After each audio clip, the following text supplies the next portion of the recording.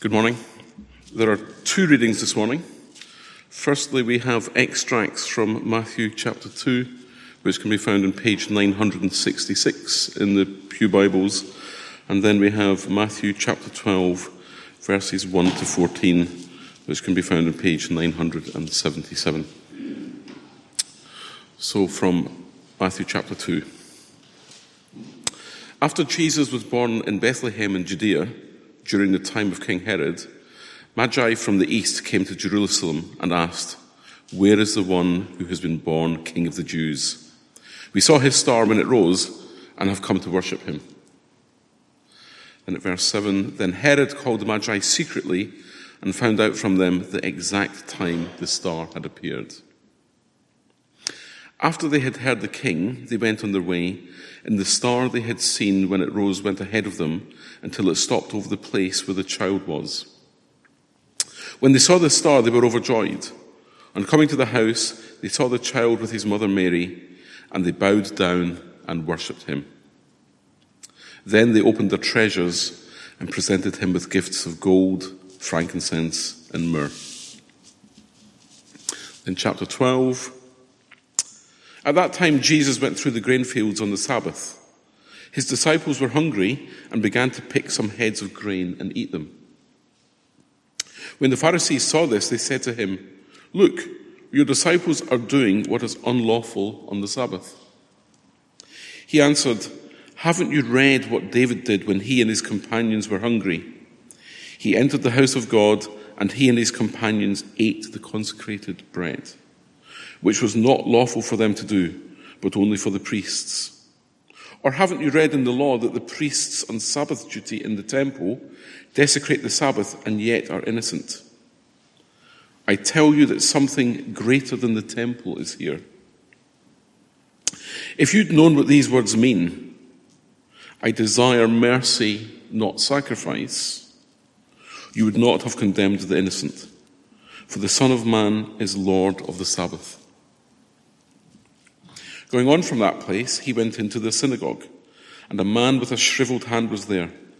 Looking for a reason to bring charges against Jesus, they asked him, "Is it lawful to heal on the Sabbath?" He said to them, "If any of you has a sheep and it falls into a pit on the Sabbath, will you not take hold of it and lift it out? How much more valuable is a person than a sheep? Therefore, it is lawful to do good on the Sabbath." Then he said to the man, "Stretch out your hand." So he stretched it out, and it was completely restored, just as sound as the other. But the Pharisees went out and plotted how they might kill Jesus. This is the word of the Lord. Let's pray for a moment. Lord, I pray you'll take my small words, my small thoughts, and then you'll make them bigger so that they can help us today, and that you'll accomplish what you want to accomplish through us thinking about these passages together today. I ask it in the name of Jesus. Amen. So this morning we're thinking about, is Jesus the same as any other religion? Is Jesus the same as any other religion? And the first reading we've just had should be pretty familiar to many of us.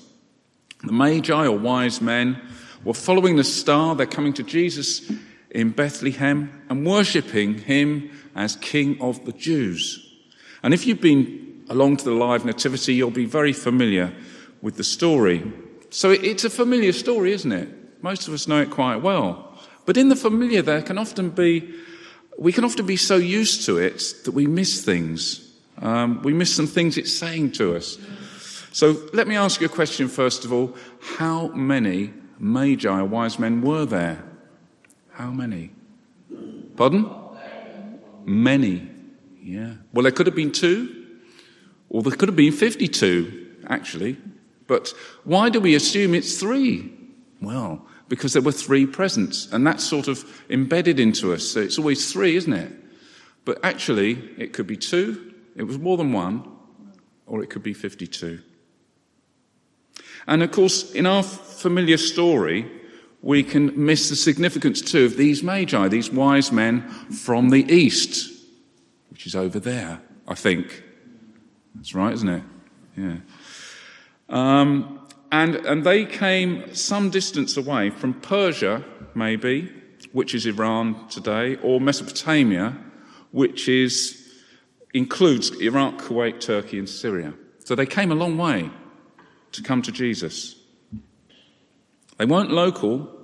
They had different beliefs to the Jewish people.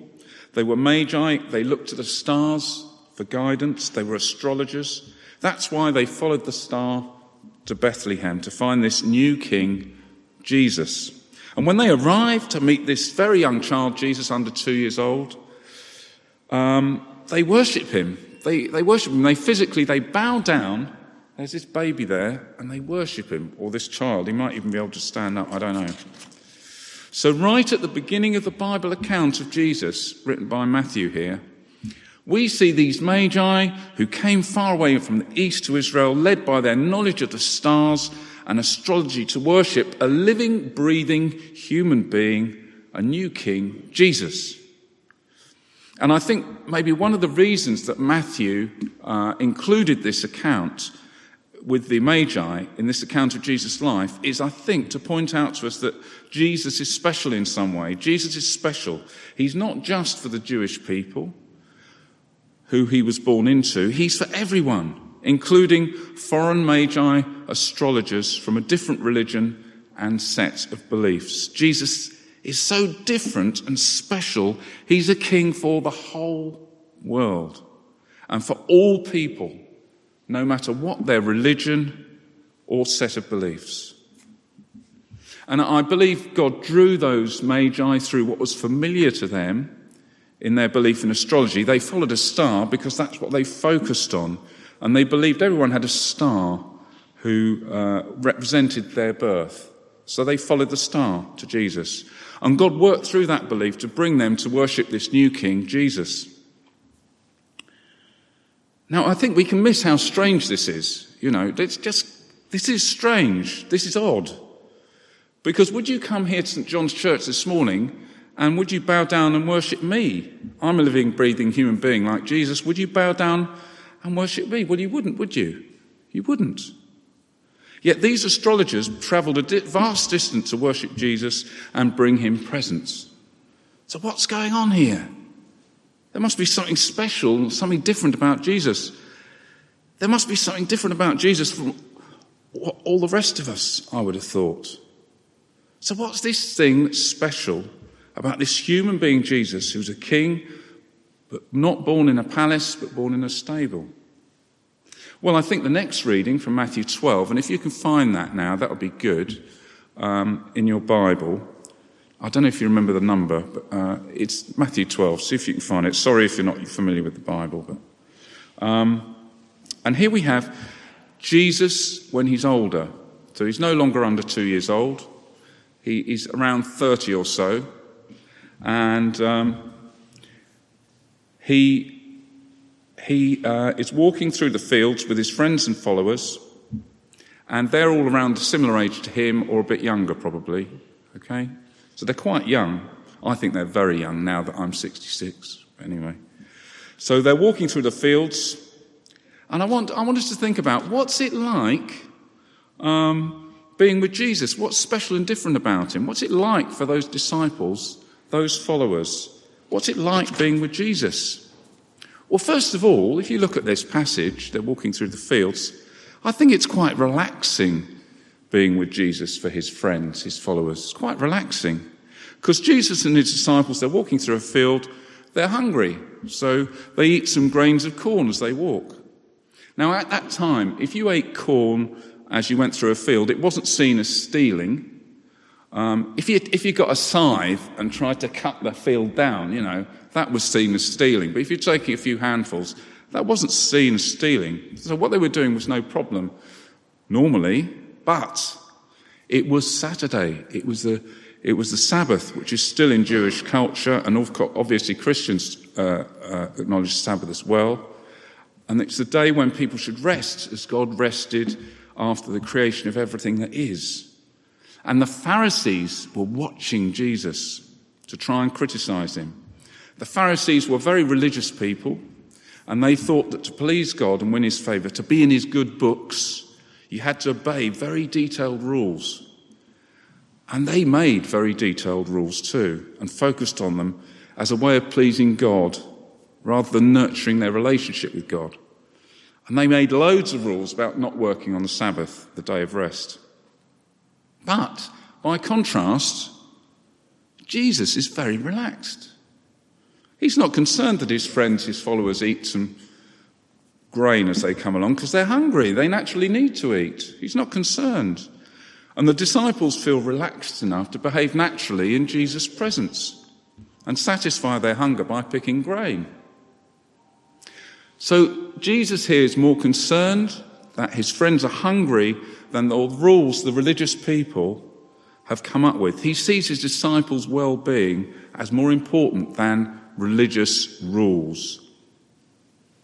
So I think, first of all, it must have been very relaxing with Jesus, following him around as he spoke to people and helped them wherever he went. Jesus is special, so the disciples wanted to be with him. Jesus is special, that's why the Magi travelled all that way from the east to see him following the star.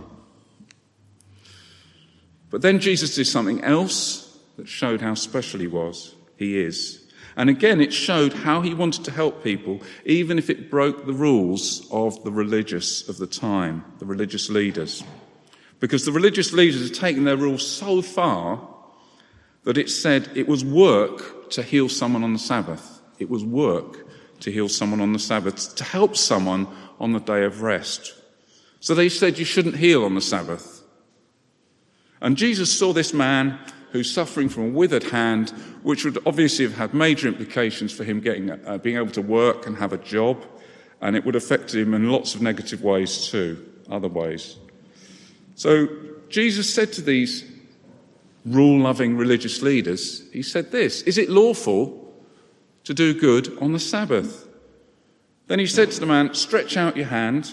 So he stretched it out, and it was completely restored, just as sound as the other. All Jesus said, he just spoke. He just said, "Stretch out your hand," and the man was healed. He just spoke. Now this is really special. Jesus clearly puts human need above religious rules, but he also miraculously heals this man's damaged hand. And the disciples must have had an exciting time, therefore, I think, as well as a relaxing time when they were with Jesus. He did unexpected things like healing too, so it's very exciting.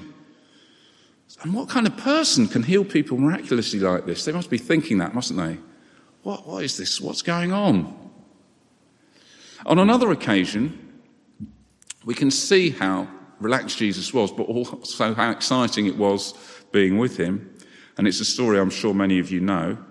Jesus was tired after healing many people, speaking to them. He fell asleep in a boat that they were travelling in across Lake Galilee. And when a storm hit the boat, which often you had sudden storms, you still have them on Lake Galilee, the water was coming in over the side. It was a really bad storm.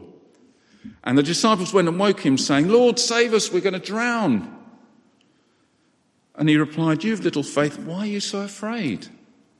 Then he got up and he rebuked, note that word rebuked, he rebuked the winds and the waves, and it was completely calm. And then these friends of his, these followers, said, What kind of man is this? Even the wind and waves obey him. So the disciples knew Jesus was special, and now this was really blowing their minds, so to speak. Here was a man telling the wind and waves off. He's rebuking the wind and waves for threatening his friends with drowning. So Jesus was incredibly relaxed, able to sleep on a storm in a boat. He was so tired and at peace. But then he was able to control the wind and the waves with a word, just like he'd healed that man with a word. And he rebuked the wind and the waves, and they obey him. "What kind of man is this?" they said. "What kind of man is this?" So they've seen Jesus' love and compassion in wanting them not to go hungry on the Sabbath, so they were free to pick grain. They've seen Jesus' love and compassion stand up to the rule-keeping Pharisees, heal the man's hand. They've seen Jesus control the wind and the waves to get them out of trouble? And we could well ask, what kind of man is this? Along with the disciples. Because the disciples have experienced the way their religion had become in their society. You imagine living in that society with all these rules, sort of hemming you in, with this focus on rules, keeping rules as the way to know God. And here they were with someone completely different. He was so refreshing, relaxing, and exciting to be with. It must have been a relief from all the religious rules just to focus on following Jesus. And with Jesus, it was about knowing him, learning from him by what he did and said. It was completely different to the religious atmosphere of their society, which focused on this rule-keeping as a way to please God. And with Jesus, he just simply said, "Follow me, follow me." And Jesus acted like he was God, really, as well as a human being, if you think about it. He healed, he corrected the religious leaders' focus on rules, he calmed storms. Only God can do that. So for the disciples, it was relaxing being with Jesus, it was exciting being with Jesus, it was mind-blowing being with Jesus, because he acted like he was God, and he showed love and compassion for people, and only asked them to follow him. He didn't say, you've got to obey lots of rules and be very, very, very good, and then you can follow me. He didn't say that. He just said to those disciples, follow me, follow me. So, do you think Jesus is the same as any religion? So I think now we're starting to see that Jesus is someone special. Somehow he's a human being, but he's also God. He can heal people. He can calm storms. He can control nature. Now, I really... Probably the Magi had no idea about all that when they came to worship Jesus as this young child, baby. But Matthew is making it clearer to us in this account that Jesus is somehow both human and God. Somehow, human and God. That's a lot for us to get our head round, isn't it? You know, there's been a lot written about it, and I don't think we'll ever fully understand it. But that's the case. And it was a lot for the friends of Jesus to get their head round too. They certainly didn't find it easy to understand. And apparently only Buddha and Jesus were asked this question, not just who are you, but what are you? Like what kind of man is this? What are you? They were asked. And Buddha said he was not God or some angelic being. However, Jesus, by contrast, did repeatedly claim to be God. He claimed to be the God of the universe. He said he was God. And there are lots of other times the disciples, the friends of Jesus, experienced Jesus acting like God. Here's a few that you may be familiar with, you may not be familiar with. The disciples saw Jesus in his great love heal a man who was paralyzed, but before he healed him, he said to him, "Son, your sins are forgiven. Son, your sins are forgiven." Now, think about it. Jesus had never met this man before. He was the one let down through the roof, if you know the story, by his friends. And he'd never met him before. The man had not harmed Jesus personally, as far as we know. So how could Jesus say, your wrongdoings are forgiven? Everything you've messed up in your life is forgiven. Well, that doesn't make sense. Why would Jesus say that unless he was God, who knows us, he knows us, and he's upset in his great love when we don't act in a loving way like he does as God. So when we hurt someone else, we hurt God too. So in forgiving the man, Jesus is effectively saying, I know you, and I'm forgiving you today. I know you, and I'm forgiving you, because he's God. I'm God forgiving you. And if we decide to follow Jesus, he says the same to us. No matter what we've done, how we've messed up in life, he wants to come and forgive us. He wants to forgive us if we come to him. On another occasion, the disciples heard Jesus refer to God as Father. That's very intimate, isn't it? Father. Sometimes Abba. which you can translate as daddy, or there's debate about that, but he referred to God as Father, very personally and intimately. And Jesus also referred to himself as God's Son. And then Jesus said he can give his followers eternal life. Eternal life. So in John wrote about this, and he quoted Jesus, where Jesus said, "For my Father's," that is God's will, "is that everyone who looks to the Son," that's Jesus, "and believes in him shall have eternal life, and I will raise them up at the last day." He doesn't say God will raise them or my Father will raise them at the last day. He says, I will do it. So he's saying, I'm God. I will raise you at the last day. So the followers of Jesus heard him claim to be able to raise the dead to eternal life. And of course, when Jesus was about 33, he was killed. And the disciples found it hard to believe what he'd said about rising from the dead to eternal life. They hadn't really taken it on board. It's a bit mind-blowing probably. But they changed their mind when they saw him risen from the dead. They saw him afterwards. So ultimately, Jesus proved his words were not just talk.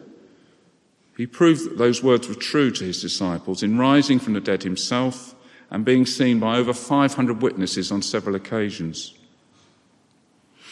Now, you might be struggling with that. You might find it hard to believe too. But we can see from evidence outside the Bible, and I'm not saying the Bible's not good evidence. It's very, very good evidence.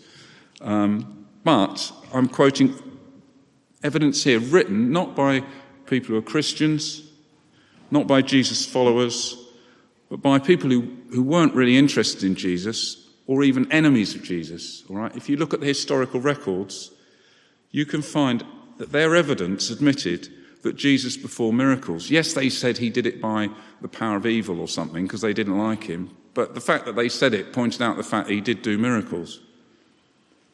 And they also said that he was regarded as God by the early followers of Jesus that they were persecuting.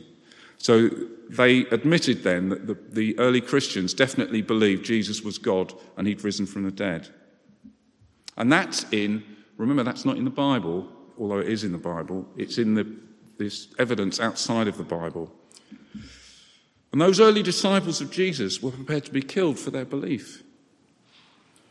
Jesus' followers believed that Jesus was somehow human and God, that all we have to do is follow him, come to him, and he'll accept us without having to obey lots of religious rules and try and be terribly good. He just accepts us as we come. And that belief stood out amongst all the religions and belief systems of the world then, and it stands out amongst all the religions and belief systems of the world now, today, in exactly the same way.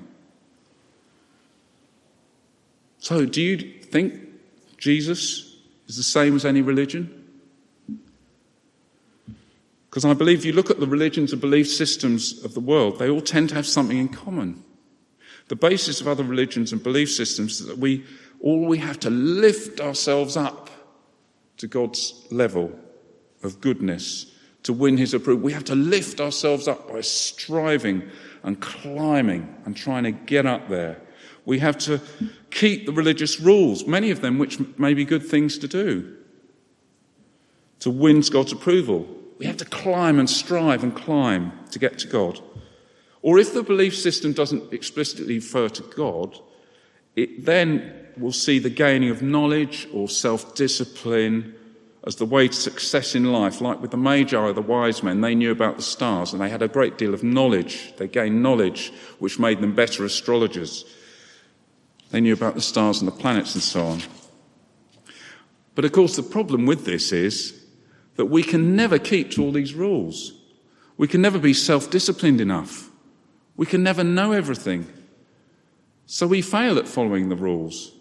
We never have enough knowledge, and we never discipline ourselves enough. We strive, we climb, we try and lift ourselves up to God's level, or to the level set for us. We never manage it. Rather like so many New Year's resolutions, I don't know how many you've kept or how many you made, but so many of those that unfortunately have gone by the wayside by January. It's the 23rd, isn't it? I'm sure many have gone by the wayside already. That's what we're like.